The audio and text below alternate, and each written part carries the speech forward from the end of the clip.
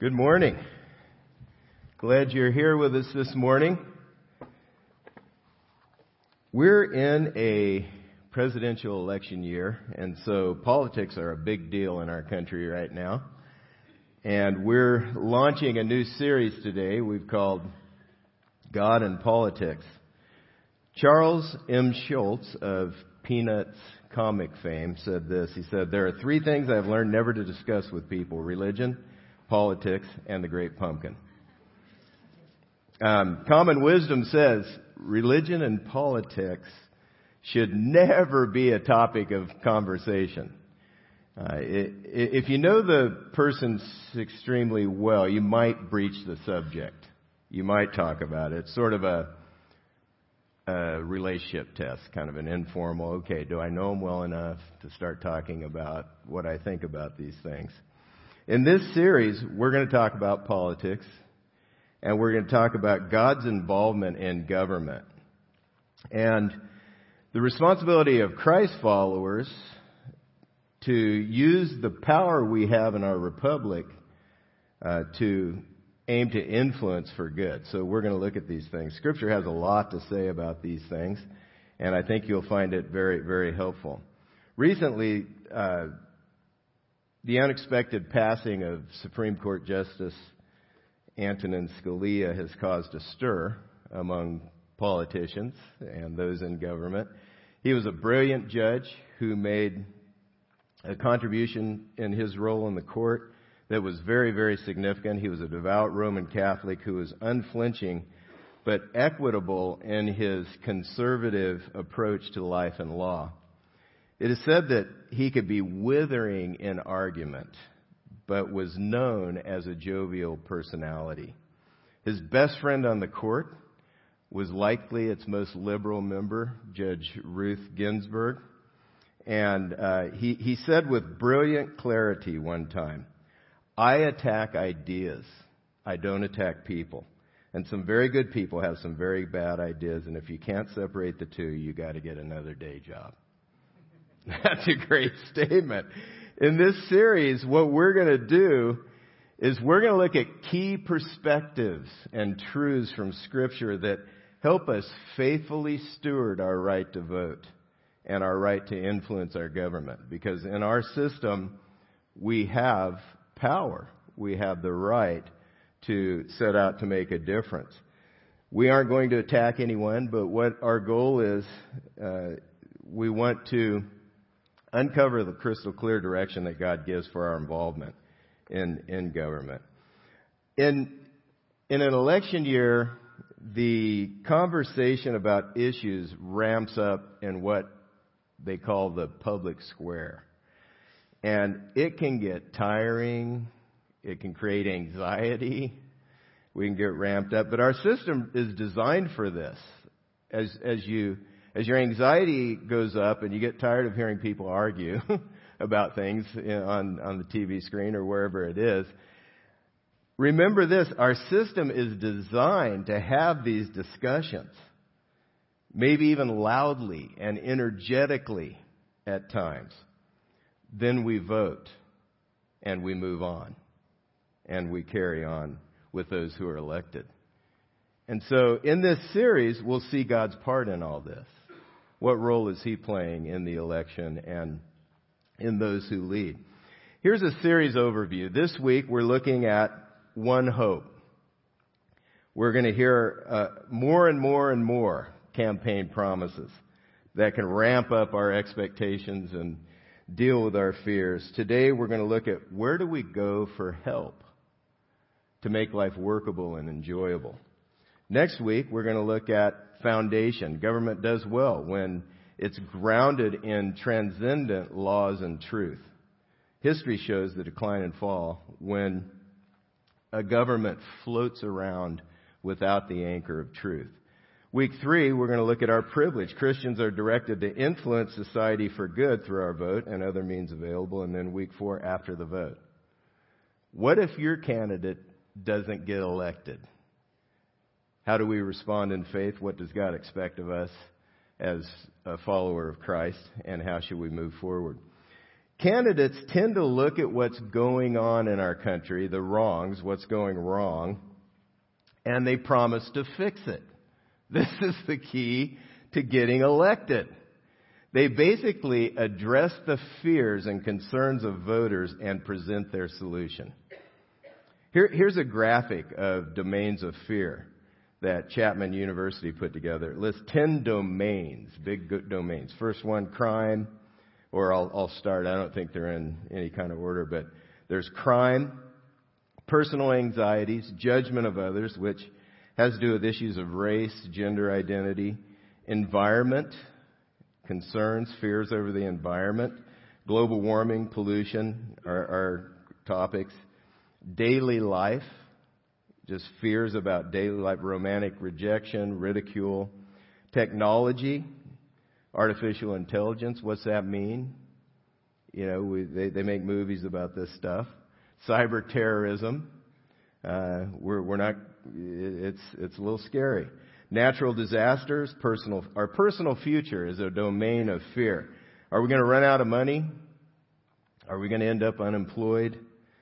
Man-made disasters, another domain. Biowarfare, terrorism, nuclear attacks, and then government, corruption, gun control, immigration issues. These fears provide the backdrop for campaigns. And the candidates aim their promises to show how their administration will do the most if they're elected to deal with the concerns and alleviate the fears. Here's a survey of the leading candidates, and I've chosen one of each of their promises just to look at for our discussion purposes this morning, and I had to shift one of the Republicans. I'm doing the top two candidates in each party, and one of the Republicans in the last week shifted, so I had to rewrite part of my message. It's like, oh. But anyway, here's a survey. Marco Rubio, his catchphrase is a new American century. He takes a stance, as you look at his website, that has this stance of guarding our freedoms with a promise to rebuild the country. And one of his promises is to build a full spectrum force able to maintain security simultaneously in Europe, Asia, and the Middle East. You know, we're concerned about war, about being attacked. So he's addressing that. Donald Trump, Make America Great Again. He says, I will be the greatest job-producing president in American history. That's his promise. You know, we're afraid about unemployment. We get concerned. Hey, am I going to have a job? If I lose my job, well, if he produces a lot of jobs, then maybe I can find another one a lot easier. Bernie Sanders, expanding possibilities. The promise I chose from him is on gun control. We need to make sure that certain types of guns exclusively used to kill people, not for hunting, should be sold in America. Every time there's a shooting, fears are ramped up. And so he's addressing that fear. Hillary Clinton.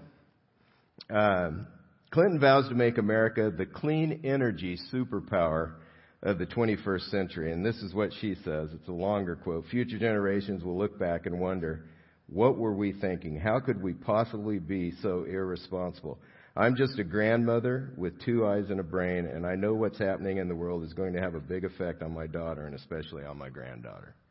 So you can see they're directly addressing our concerns and our fears, and they're making promises.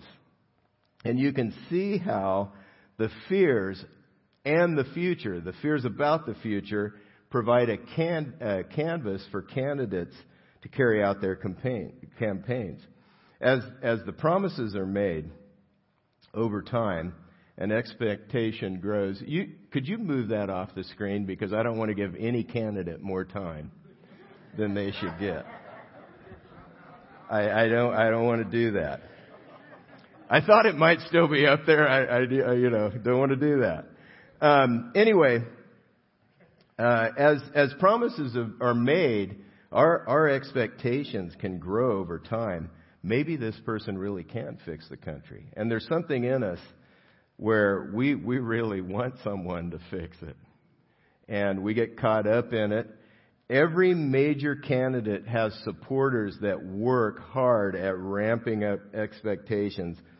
And they create the sense, they're aiming to create this sense that all our hopes ride on this person right here. If they're elected, they're going to fix what's broke. We aren't the first people to live in a broken world. The first country to live with a broken world and broken system. We certainly aren't the first to want someone to take office and bring real change. You find the same pattern in Scripture, in the Bible. People want to find someone they can trust to fix the problems. This is the way we tend to be as people. However, we need to put our hope in God, who always keeps His promises. Psalm 146 is a praise psalm. It's a praise song about the greatness of God, and it's helpful to remember the perspective you find in this scripture as you're surveying the course of history, as you were experiencing history in our country, and as we deal with all the campaign promises and the trajectory that things are going. This psalm lifts our eyes above the fray of politics to look beyond. It begins with praise, and then it gives a warning about misplaced trust. It says, praise the Lord, O my soul. I will praise the Lord as long as I live. I will sing praises to my God while I have my being. Put not your trust in princes, in a son of man in whom there is no salvation. The psalmist goes on from here to make sense of why we shouldn't put our trust in princes, in men and women, in those who find themselves in a powerful position or they seek powerful positions. And the reason is presidents and politicians come and go. Psalm 146, put not your trust in princes, in a son of a man, in whom there is no salvation. When his breath departs, he returns to the earth, and on that very day his plans perish. He's saying, don't put your hope and trust in an earthly leader. Earthly rulers and presidents don't live forever. That powerful person who might be elected is just one breath away from the grave, where they will be no help at all. Even the phrase Son of Man reminds us of their weakness. It's the word in Hebrew in this psalm, originally written in Hebrew, is Adam or Adam. Adama. It's from the word Adama, which is dirt. That's what it means. Adama is dirt. All men will someday return to the ground from whence they came. That's what the psalmist is saying here. It underscores the weakness of even the strongest and most powerful leader.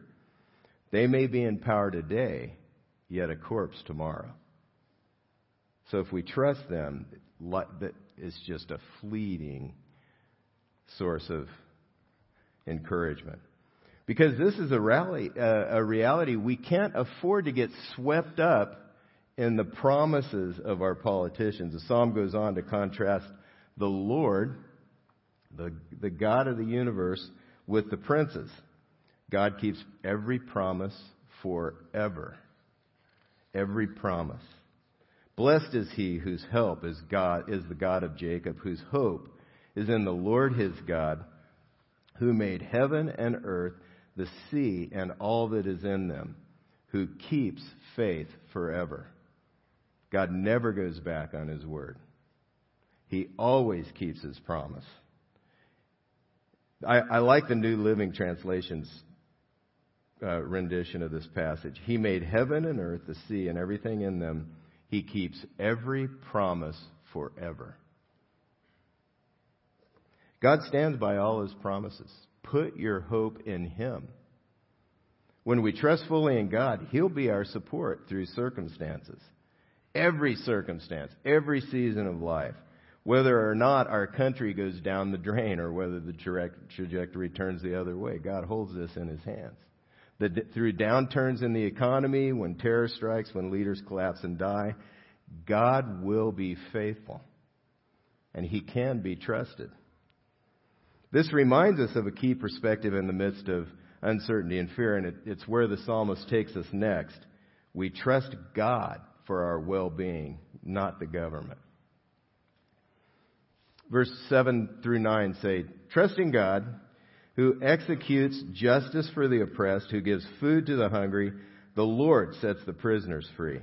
The Lord opens the eyes of the blind. The Lord lifts up those who are bowed down. The Lord loves the righteous. The Lord watches over the sojourners. He upholds the widow and the fatherless. But the way of the wicked He brings to ruin." Now here we see people in need and how the Lord is watching over and will care for them. Those who trust Him, those who've given their life to Him. Christ followers in need must trust God, not the government, for help. He may use the government to help at times, but our hope, we have to be careful, our hope is in God, not in the government, not in what is going on in our system. We hope in Him, we pray, we wait on God, who is working to make things right and to meet our need. Our hope is beyond this country and another country, in a heavenly country that is eternal. And when God wraps up history, all things will be made right before Him. And they'll be way beyond good for those who trust in Him. This is our hope. Not right here. Not right here. Not in this country. Not in this government. But our hope is in God, who is guiding history to accomplish His purposes. And He promises to make eternity good for those who trust Him, who give their lives to Him. Chapman University gave us a landscape of things we fear most in America. And we all have our personalized set of fears. Things, experiences that go on, things that are happening in our lives. We have our own set of fears. But I'd like to hit the pause button for a moment and ask, what is it that we're really afraid of? What is it that you're really afraid of? What are your own personal set of fears that you deal with? Many of our fears about the election are tied to our comfort level and our dreams. What if we aren't able to fulfill our dreams? What if we can't live the life that we want to live? What if that's taken away from us? The society we live in greatly impacts, or it impacts our lives, the freedom that we have to live the way we'd like to live. And politics has a way of pushing that button over and over again. Hey, I'm going to help you have the life you want. I'm going to help you live for your dream. This is what happens. Campaigns promise things will get better all the time. Never things will get worse. Can you imagine running a things are going to get worse campaign? Yeah. Can you imagine? Hey, vote for me. It's all going downhill, but I'm going to enjoy the ride with you. It's going to be awesome. Yeah, you don't hear that. The promises are, hey, we're going this direction. We don't want worse. We don't want to vote for somebody who's maybe dealing with reality. We worry over questions like, what if my freedoms are taken away? What if life gets harder? What will it be like for my kids and their kids if we continue in this direction? Good people are concerned about future generations. That's why Clinton tapped into that. The reality is we have no firm answers about how the future is going to play out in our country or in our lives personally. No firm answers. We're not quite sure. This is why knowing God, who doesn't change and has the future in His hands, is the one real hope that we have. When you become a Christian, you hand your life over to Christ. You've decided, God, I've tried it my way. I've been living independent of you, and I'm going to turn from going my way. I'm going to do a 180, and I'm going to give my life to you, and I'm going to begin to follow you. And then daily, you keep handing your life over to Him. As the anxieties ramp up, as the fears strike, you keep giving things to Him. You hand all your fear to Him. This passage, it says, cast your burden on the Lord and He will sustain you. We cast it on Him. And for me, this means several times a day. As fear wells up, anxieties begin to hit, God, here it is. I trust you with this. I'm going to rely on you. I take my fears of the unknown to the Almighty God who holds history in His hands. I trust Him. Practically, the best step to take when we're overwhelmed with anxiety or just a little bit in anxiety is decide that you will trust God even if the worst happens. Followers of God throughout centuries have been faced with terrible cultural and political realities. You find many examples of people in Scripture who have served under foreign kings, oppressive leaders, and in the middle of all of that, they've been treated unjustly, brutally even at times. And in the middle of all that, they've trusted God. In Deuteronomy 31, you see Moses, who's led the people out of Egypt and to the edge of the promised land, the land that God promised to give to Israel. He's handing his leadership over to Joshua. So he assembles the Israelites and he tells them what to expect as they cross the Jordan to the promised land that God's going to give them, that they're going to have to fight for. This is the way it is. In this world, we fight to claim the promises of God. And so Moses is helping them get ready for what's about to happen. They're going to face hardship. They're going to face war. They're going to experience all kinds of things. Things are going to change. He says, life isn't going to get easier for most of you. This is the reality. Their lifelong leader, Moses, whom they've grown to trust, was going to die. A new leader is coming. They would be fighting battles to inherit the land from the enemies. That they're brutal, savage people, horrendous nations. They're going to go to war with these people. And this is what he says. Be strong and courageous. Do not fear or be in dread of them. For it is the Lord your God who goes with you. He will not leave you or forsake you. Moses gave this timely word to remind them as things were about to drastically change. They had changed from Egypt. They were in the wilderness. They stayed there 40 years. They're about to go to battle to claim the promise of God. This is what he says. God is your only hope, and He's going to go into the battle with you.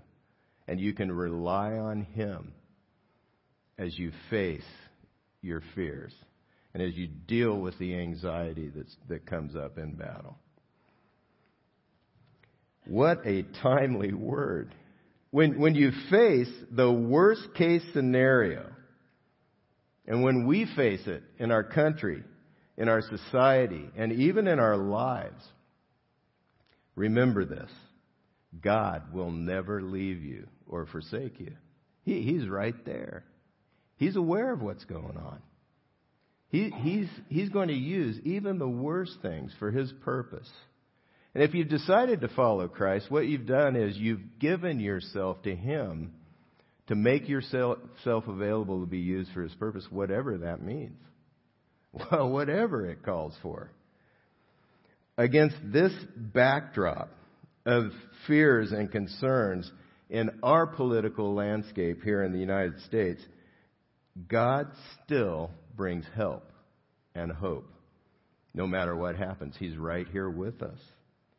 This allows us to be strong and courageous and not shrink back from our role in our country, from doing what God has told us to do. Why is that? God doesn't have a 4 or 8 year term. He can't be voted in or out.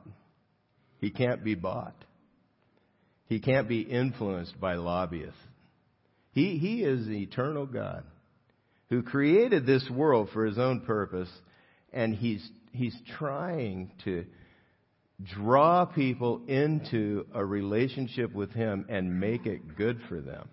But he gives us that choice. We get a vote in whether or not we're going to follow God. Whether or not we're going to trust him in the worst circumstance. We decide whether we're going to lean on him or we're going to lean on ourselves. Remember the last statement of Psalm 146. The Lord will reign forever. Your God, O Zion, to all generations. Praise the Lord. He's reigning. His help and his hope can be experienced right now and for generations to come. If things get worse, God will be there in that time, just like he was for the Israelites as they went up against the Jordan River and about to cross it into the battle. When you get into fear and anxiety about what's going to happen next, pray. Ask God for help. Don't allow yourself to spiral into fear so that you get overwhelmed by it, but stop before you go there. Keep casting your anxiety on him. If you do feel hopeless, admit it to God. God, I'm not walking by faith. Help me in my unfaith. Help me to walk with you. Help me to trust you. And declare that you'll trust him even if the worst happens. Pray for God's will to be done in our country through whatever leaders gain power. Shift from worrying and complaining about our country to praying for our country. When you get disappointed in the latest polls or the direction of our country, put up a shield of faith. Declare, God will not rip me off. No matter what happens, no matter what the circumstances are. Even in the midst of a corrupt government, God will not rip us off. Even if the election doesn't go the way I want, He's in charge. He's in control. Remind yourself, God will take care of me. That's the message of Psalm 146. He will not leave me. He reigns forever. And he will do what is right and just and loving toward me. I can completely trust him. I'd like to ask you, if you would, to pull the connection card out of your program that you began to fill out earlier in the service. I'd like to also ask our worship team to come back up on stage if they would, or get prepared to, and the ushers to prepare to receive this morning's offering. Please take this time to finish completing any information that you haven't had an opportunity to, or I'm going to suggest a couple of next steps that you may want to take. When the offering comes around and the ushers bring it by, you can drop that card in the offering. Here are my suggested next steps. First one, pray 3 to 4 times a week before the election that God's will be done in our country through our leaders. Just make that a matter of prayer, that God would work. God responds. Somehow, it's sort of a mystery, but I don't know how, but God responds as we pray. He works. He's given us that responsibility. That's one of our main responsibilities in related to our government, is to pray. To pray for the king, it says in Scripture, or the president, or those who are over us. So pray. That could be a next step. Second, attend the rest of the series. Would be another thing to do. Would you pray with me? Father, we thank you for the truth we see in Scripture that enlightens us. It shows us, God, what it is that you are doing as we're experiencing life on this earth, and how you're working to accomplish your purpose and your will. Help us, Lord, more and more to trust you with our lives. Help us to lean on you and rest in you. And rely on your leadership and guidance, and help us to put our hope in you. We ask for this help and the strength to take the next steps that you've laid on our heart in the name of Jesus Christ. Amen.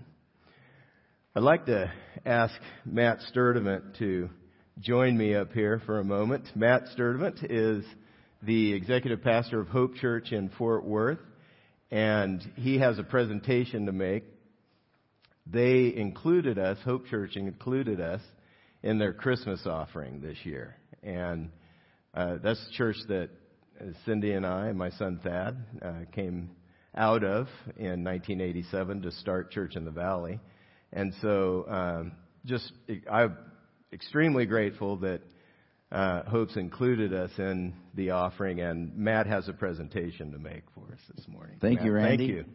I'm excited to be here, and I'm excited that I get to represent Hope Church. So as I share a few things with you, I'm going to say we, and the we is collectively Hope Church. So years ago, Hope Church in Fort Worth, Texas, rejoiced when Randy and Cindy left Hope and were called here to California to build the work that is Church in the Valley. We've seen the team gather and labor together to honor Christ here in Diamond Bar, and we've seen you work hard and endure over the years. We've rejoiced as you sent some people out to start Chico Community Church in Northern California and to start Pier Point in Huntington Beach. You also worked to train and sacrifice to put together a team and money to start Orange Crest Community Church in Riverside. And then more recently, the Alhambra campus, as you worked together to put the Alhambra campus together. We have watched you all this time as you were working together. While you're doing these things, you're building community, doing outreach, and building the church here in Diamond Bar. And as Paul said about the church in the Thessalonian church, in 1 Thess 1:3, he says, "We have seen your hard work produced by your faith, your labor prompted by love, and your endurance inspired by hope in our Lord Jesus Christ." So as we've been watching you from afar, from Fort Worth, Texas, it seemed like the Lord wanted us to be a part of helping you as you're now in the early stages of locating property and finding property, and then there'll be some financial need as you locate that property. So our people at Hope sacrificed to put together our annual Christmas offering. It seemed like the Lord wanted us to give a large portion of that Christmas offering to Church in the Valley. So today it is our delight as Hope Church, and it is my great privilege as I'm here representing Hope to present to Church in the Valley a check for $101,000 and $500 to put towards your building fund. Thank you.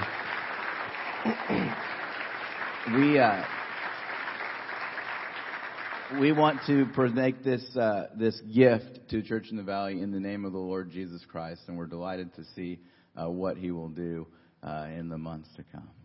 Thank you, brother. You're welcome. Appreciate that. You're welcome.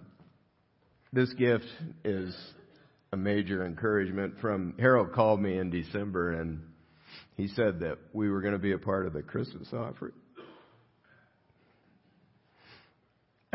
And I was immediately strengthened by just the fact that they would include us. First of all, I consider it one of the gifts from God and one of my greatest privileges to know sorry, I'm going to try to pull it together and talk. To know Harold and to be a part of the stream of ministry that has come out. Well over 100 churches have started out of Hope Church. So I can't tell you how strengthened I am and how encouraged I know we all are by this expression of kindness and love and confidence, really. So what this means overall for us as a congregation is we announced in June to the leadership community that we were going to begin a building